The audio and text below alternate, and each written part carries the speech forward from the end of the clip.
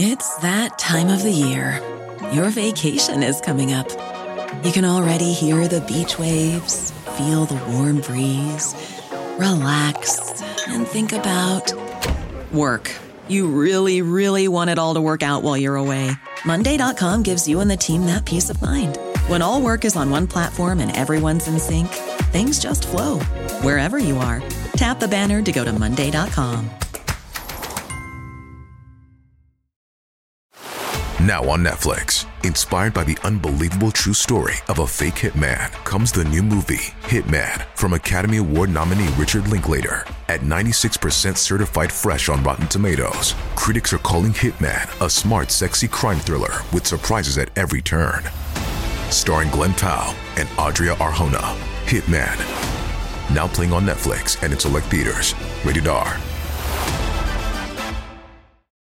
Taking the family out for a camping trip at the nearest state park sounds like a great idea.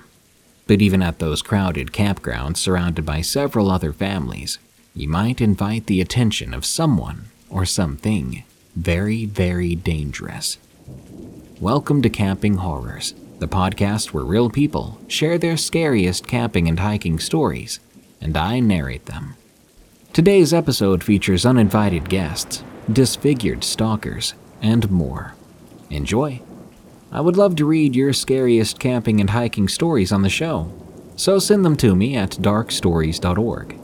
Go to eeriecast.com to check out more of my scary story narrations.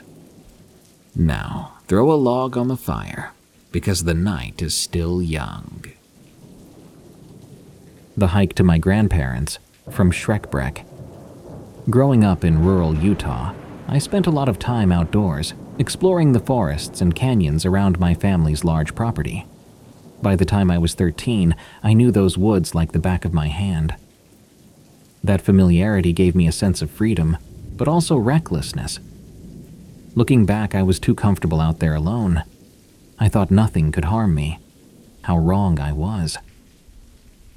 It started the summer before 8th grade. With school out, I had a lot of unsupervised free time while my parents were at work.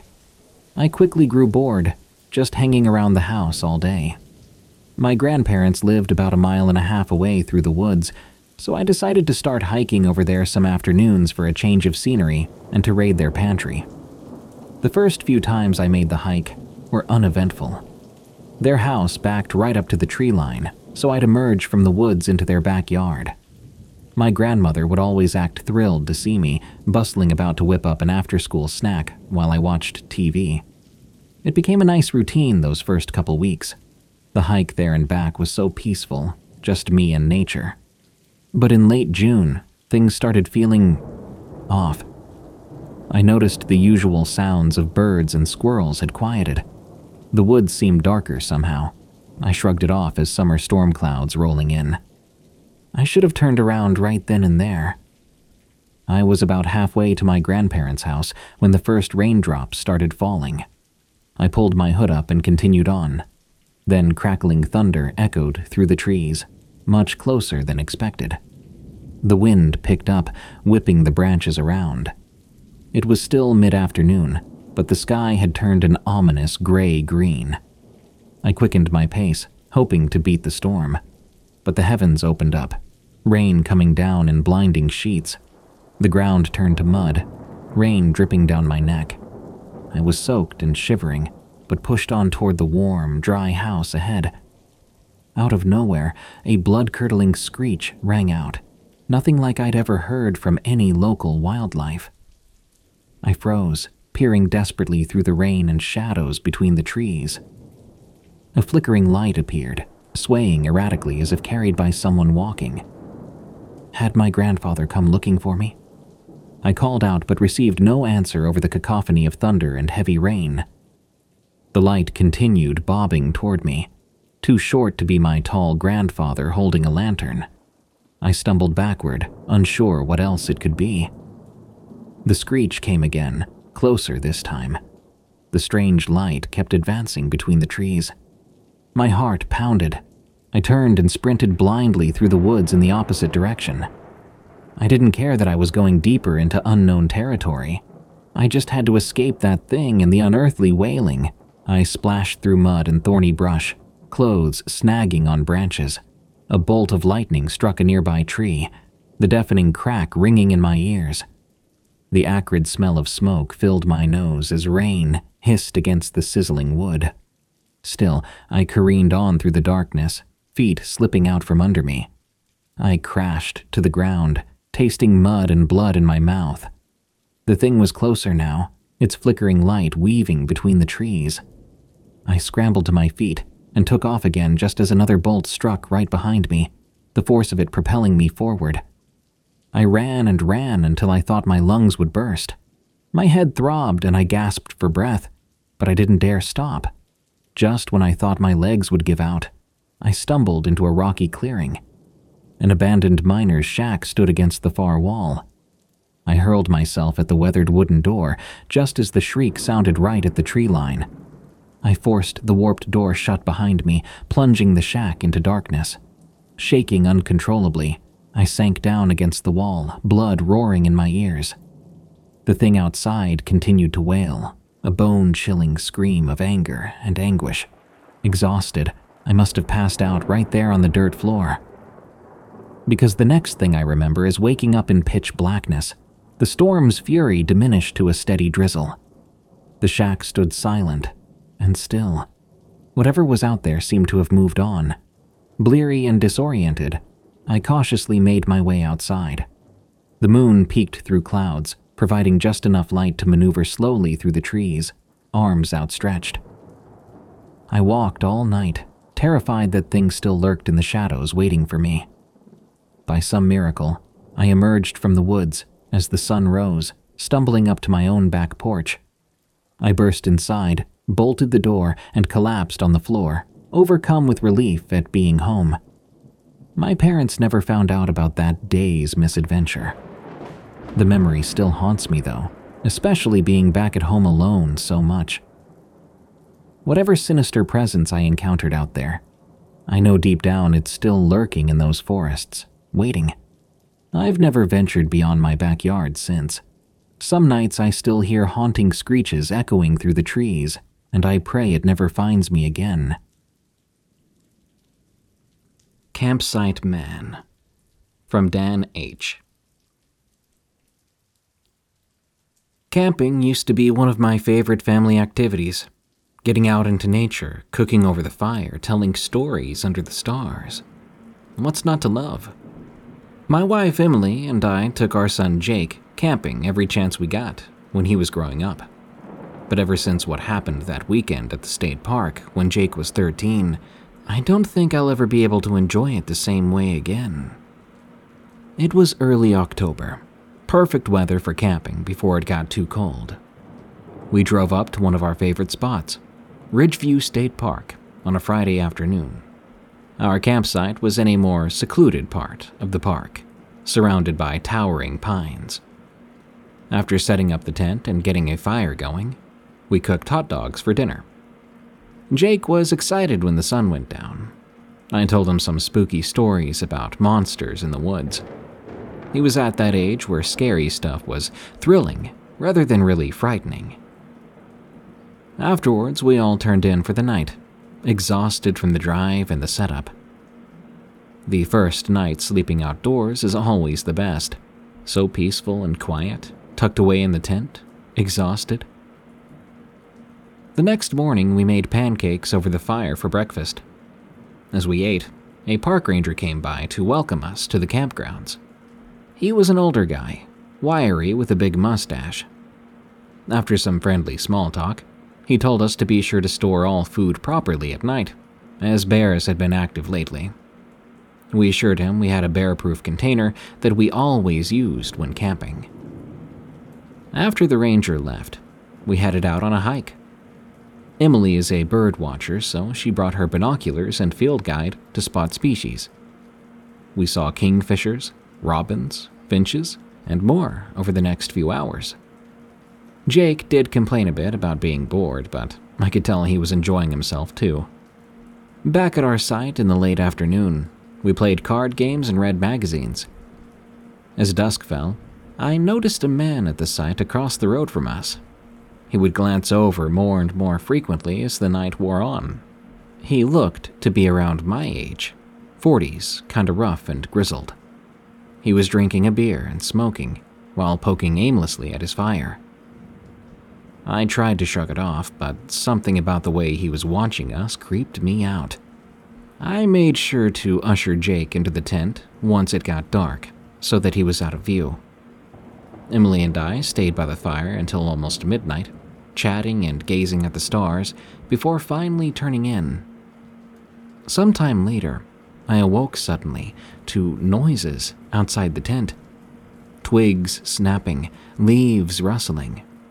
I lay still, straining to identify these sounds. Next to me, Emily and Jake remained fast asleep. More crunching footsteps, seemingly right near the tent wall. Adrenaline began to pump in me as my mind went to the worst possible scenarios. A rabid animal, a psycho killer, the creepy camper from earlier. Moving slowly, as to not make much noise, I reached for my flashlight, which was nearby. I flipped it on and swept the beam around the interior. Nothing inside. The crunching footsteps continued, definitely circling just outside the nylon walls. Taking a deep breath, I unzipped the tent flap as quietly as I could. I stuck just my head out, prepared to face some wild animal snout to snout. But instead, the light revealed the man from the other side, now squatting just feet away, his back facing me. With the light at his back, the man whipped around suddenly. For a split second, we locked eyes, my blinding flashlight beam illuminating his face. I saw this wild, glassy look in his eyes before he snarled like some animal and lunged for me. I fell backwards into the tent, screaming for Emily and Jake to get out as the man scrambled to get through the tent entrance. Emily was awake instantly, grabbing Jake and pushing past me out of the tent. I kicked wildly at the man, now halfway inside our tent, aiming for his face. My heel connected with his mouth, and I heard him cry out. Finally, I wriggled away, ripping open the tent and bursting outside. Emily and Jake were already sprinting for the main site area. I grabbed my keys and a knife, slicing at the tent material as the man emerged from within. He came at me again, blood now dripping from his split lip. I managed to evade his grasp, then turned and ran after my fleeing family. We called for help, and within moments, other campers emerged from their tents. I yelled out that a man was trying to attack us, and I pointed to where he was now. I saw him disappearing into the trees beyond our now destroyed tent. The camp hosts called 911 while checking that we were all unharmed. The other campers searched the area, but found no sign of the attacker. The paramedics arrived shortly after, along with police, who took our statements. We elected not to stay another night, instead driving to a nearby hotel where I could hardly sleep. We left the following day, even more exhausted. Emily and I both had been shaken to the core. That feeling of security camping had always given me was gone. Jake especially was quiet on the drive home. He's 18 now, but hasn't gone camping since then. And to be honest, it took me quite a few years to feel comfortable camping again. Being out in the wilderness, once so peaceful, now seems full of unseen dangers lurking in the dark. Who knows who or what might end up at my tent door next time. This episode is sponsored by June's Journey. Attention all mystery lovers. Dive into the captivating world of June's Journey, the hidden object game that will awaken your inner detective. Join June Parker on her quest to uncover the shocking truth behind her sister's murder in the glamorous 1920s. I'm a couple of chapters in, and I love unlocking new pieces to the mystery after each hidden item search. The beautifully detailed scenes, from New York's finest parlors to the charming sidewalks of Paris, make the experience truly immersive. As you progress, you'll also get to build and customize your very own island estate, complete with stunning gardens and luxurious buildings. Gather compelling evidence, decipher cleverly hidden clues, and unravel the dark secrets of the Parker family.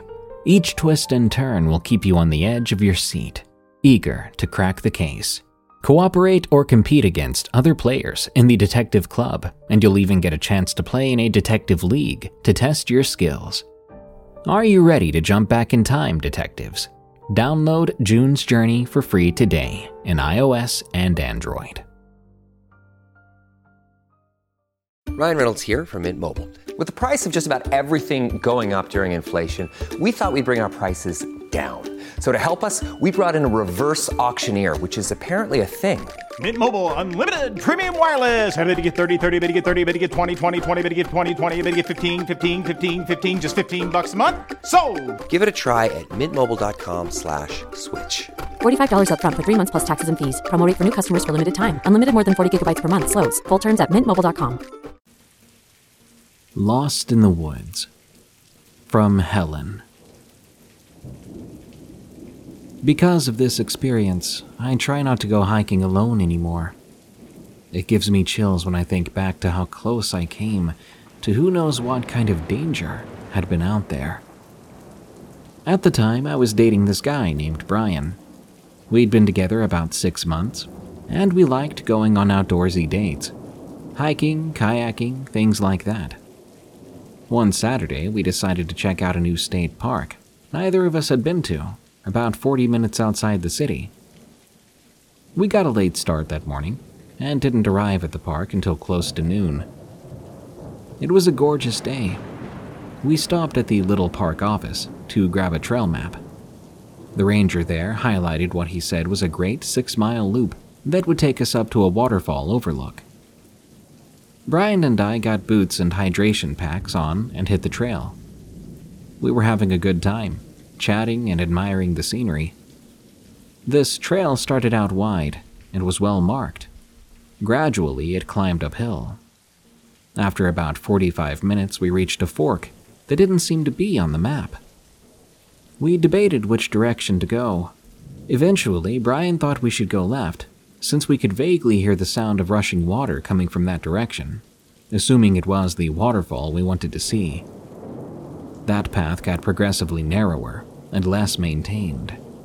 The foliage grew thick on either side, limiting our views. Another 20 minutes in, I was starting to get nervous that we chose the wrong direction. But when I voiced my concerns, Brian brushed it off. It's just a little farther," he said. "If not the waterfall, then maybe something even better." Suddenly, the woods became extremely dense. We trekked through for several minutes, and when I finally came out on the other side into a clearing, Brian was gone. I called for him, but he didn't respond.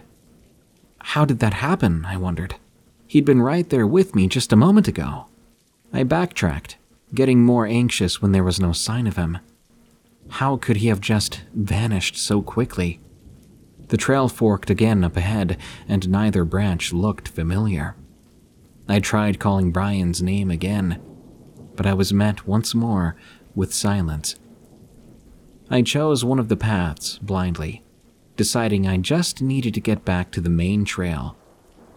But after walking for several more minutes, things were looking less and less recognizable. That's when the fear really hit home for me, that realization that I was truly lost and alone. The day was getting late, the sun dropping lower through the trees. I picked up the pace, hoping to find a trail marker or an intersection, anything familiar. My heart pounded as the woods grew dimmer. Strange noises echoed around me that I tried to block out. I could have sworn I heard footsteps crunching leaves some distance behind me at one point. But when I paused to listen, they went quiet. Out of water, tired and overwhelmed, I took a break, sitting on a fallen tree. I put my head in my hands, on the verge of tears. Just where the heck was I? Just then, a snapping twig made me jerk upright. My breath caught in my throat as I scanned the woods around me. I saw it then. The silhouette of a tall, lone man, maybe 100 feet back, standing motionless among the trees. "Brian?" I called out, but immediately knew that was a mistake, because as I looked at him even a moment longer, I knew that couldn't be him. He was too tall. The shape just didn't match. And why would Brian ignore me? Panic filled me. I grabbed a nearby stick, the biggest one I could, and I shouted, "Stay away from me!" The man didn't move. He just stood there, blending into the shadows, watching me. I had no idea who he was or what he wanted, but I was not going to wait around to find out. I gripped my makeshift weapon, and I took off running again.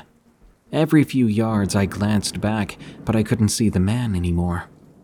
I ran until my lungs burned, finally collapsing in a small clearing. By then, I was covered in sweat and shaking.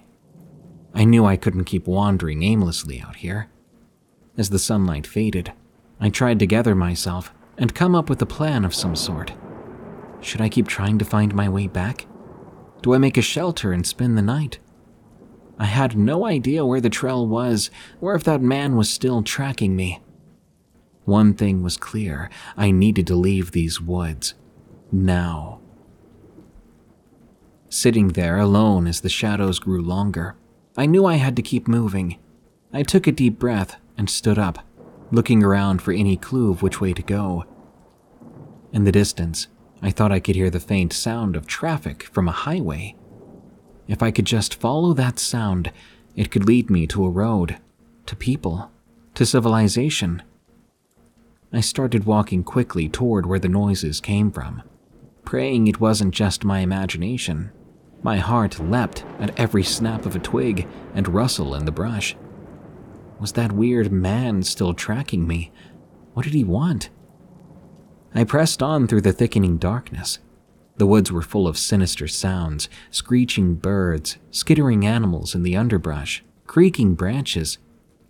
I kept glancing behind me, but saw nothing besides endless trees.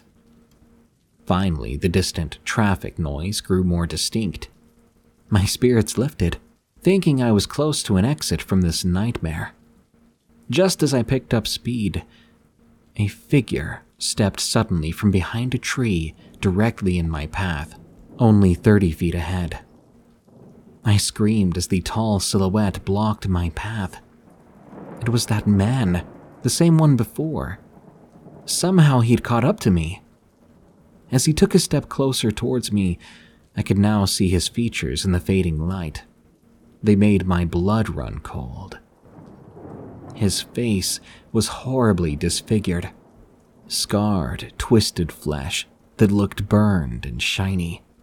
He had stringy hair hanging over a cloudy eye, but his one good eye was fixed intensely on me as he approached. I froze, gripping my stick weapon, debating on whether to run or try and defend myself. The man's mouth, partly obscured by an unnatural bulge on his cheek, curled into a sinister grin. In a deep, raspy voice, he spoke. "What's your hurry? Stay a while." His tone sent a wave of terror through me. Every instinct shouted at me to get away from this deformed threat. As the man closed the gap between us, I swung my stick at him with all my might. He lurched sideways to dodge it, then lunged towards me. I turned and sprinted away, weaving through trees and underbrush. I could hear the man crashing through the foliage behind me, letting out an awful gurgling yell. He sounded enraged that I had slipped away. I pushed my aching legs as hard as they could go, but soon his heavy footsteps seemed to be gaining ground. I risked a glance back, only to see the snarling, melted face even closer behind me. Suddenly, I broke through the trees into a clearing. Right there in front of me was a parking lot and a road full of cars. The highway I'd heard was just adjacent, decently busy even in the night. An overwhelming relief washed over me at the sight of other people. I raced right into the lot, toward a family packing up their vehicle. They looked startled as I ran up to them in a panic, gasping for air, trying to explain to them the dangerous man chasing me. The father and teenage son scanned the tree line, then quickly got me into their SUV, locking the doors. The son called 911, while the parents tried to calm me down and give me some water. I could hardly speak. My hands were shaking uncontrollably, as my panic only slowly receded. We watched the woods for any sign of that man, waiting for the police to arrive. Soon, flashing lights cut through the dark parking lot as a patrol car pulled up. An officer came to the SUV, and I recounted what happened through the panicked sobs. She went to search the woods while her partner got my statement. But there was no trace of the terrifying man. The police drove me to the nearby station, where they pieced together I'd stumbled out of Ridgeview State Park and I'd wandered over 7 miles from the main trailhead. A call went out to rangers there, who eventually contacted Brian once he made it back to the parking area. He was a mess. He'd been just as lost and freaked out, wandering solo after we got separated. Reuniting with Brian at the station, he frantically apologized to me for insisting on continuing down the wrong path. When I told him about the disfigured man I saw, he comforted me, telling me that everything was all right now. That chilling image, though, that face, it still haunts my nightmares. I'll never know if that man was some deranged predator lurking in the woods, or just some realistic figment of my terrified mind. Either way, the ordeal left me with a lingering fear of trails and trees that closes in on me if I'm not right by someone's side. Wherever that place took me when I was lost, it's a nightmare I can never quite wake up from, always feeling that malicious presence just behind me in the shadows.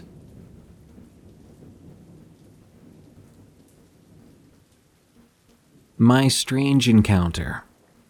From Max. This happened a couple of years ago. It was a warm, late summer night. I was 16 years old, riding my 125cc through the village. I was just going out to clear my head. I was going through some difficult times, and the sound of a V-twin always calmed my nerves. Almost all of the ride was completely quiet and uneventful, giving me the peace and quiet I was looking for. I was going toward a dead-end road, which led to some lakes, so I could turn around and make my way back. About halfway through that road, I saw someone wearing all white, just walking down the road. Now, this wouldn't be too strange, as this was a common path for people to be taking for walks. However, it's a bit different when it's 11 p.m. in the middle of the night, and the person had no lights on them at all. And there are no houses along the 2-kilometer stretch of road, so I'm not sure what this person was doing. I slowed down out of instinct, because pedestrians can be unpredictable. That was a mistake. As I was about halfway past the person, they belted out the most violent-sounding scream I'd ever heard. My heart instantly started to race, and before I could figure out what was happening, the person charged at me, all while I frantically tried to get into the lowest gear possible. I saw the person in my mirror as I cracked the throttle all the way open. Now, for people that have no clue about engines, a 125cc is extremely low, and the initial acceleration on the one I had was barely faster than a person. It also didn't help that I had changed the front sprocket for a bigger one to save on gas by reducing cruising RPM. The throttle was still wide open, and as I was approaching 9,000 RPM, I was getting ready to shift. but that was when I felt a hand harshly hit the rear of my bike. Terrified, I ended up over-revving the bike all the way until 13,000 RPM because I didn't want to shift while that person was within arm's reach. This person kept up with me until I hit 27 kilometers per hour. At that point, I started to lose them. I didn't slow down. However, only after I'd lost sight of the person did I remember that this road ended in the forest. This caused me some more panic. As I approached the end of the road, I remembered that there was a small gravel path that's meant for hiking. This was also an older bike, so it still had a regular light switch. Usually more modern bikes have their lights set up so that you can't turn them off when the engine's running. Instinctively, I turned off the lights as I shifted all the way into 5th gear to make the least amount of noise possible. I followed the gravel path all the way back to a regular road. I was speeding, and I was constantly looking behind me. Even as I got onto the regular road, I continued to speed. When I finally made it back home, I was trembling, soaked in sweat. I opened my garage door and stored away my motorcycle, while still looking at my surroundings the entire time. I ran to my door as fast as I could, slamming it shut behind me. I locked it too, just to be safe. The following day, I called one of my friends. I told him about the night before, asking him to come along with me this time. We took a hike into the forest, which was right next to the road, looking for tracks, because I thought someone had set up some stupid prank. But I couldn't find anything. The only tracks that were there were mine and my friends. I searched both sides of the forest, along the entire road, but I found nothing. I'm usually not someone to get scared easily, and I'm no small guy either. I'm 185 centimeters tall, and I have an athletic build. But that scream, I've never heard anything like it, and it sent chills down my spine.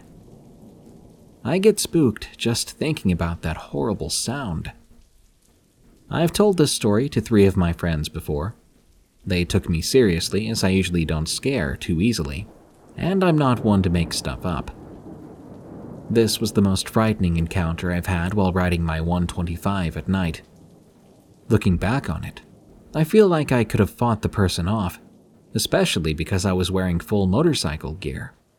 But I'm telling you, when I heard that scream, my mind just told me to run. It was so loud, and it didn't sound human. I've avoided that road ever since, and I don't ever intend to go to that road again. I still don't know what that person was doing there, in the middle of the night, without a single light, in the middle of nowhere, wearing all white. There are no asylums anywhere nearby, so I don't think it was an escapee. But still, I can't come up with a logical explanation to this.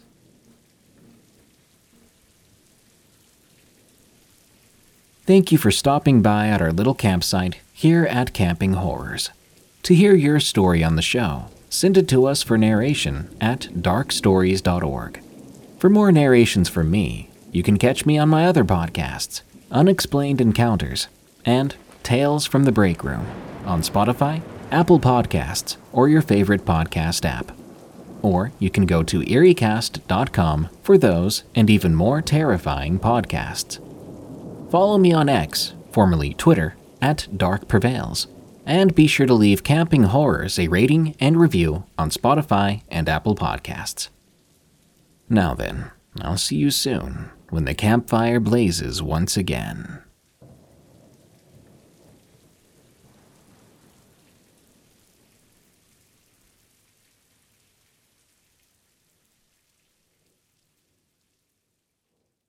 Have you made the switch to Knix? Millions of women have made the switch to the revolutionary period underwear from Knix. That's Knix. Period panties from Knix are like no other, making them the #1 leak-proof underwear brand in North America. They're comfy, stylish, and absorbent, perfect for period protection from your lightest to your heaviest days. They look, feel, and machine wash just like regular underwear, but feature incognito protection that has you covered. You can shop sizes from extra small to 4XL. Choose from all kinds of colors, prints, and different styles, from bikinis to boy shorts, thongs to high-rise. You've got to try Knix.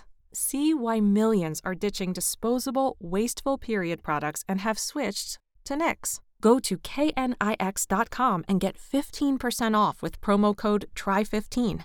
That's knix.com, promo code TRY15 for 15% off life-changing period underwear. That's knix.com.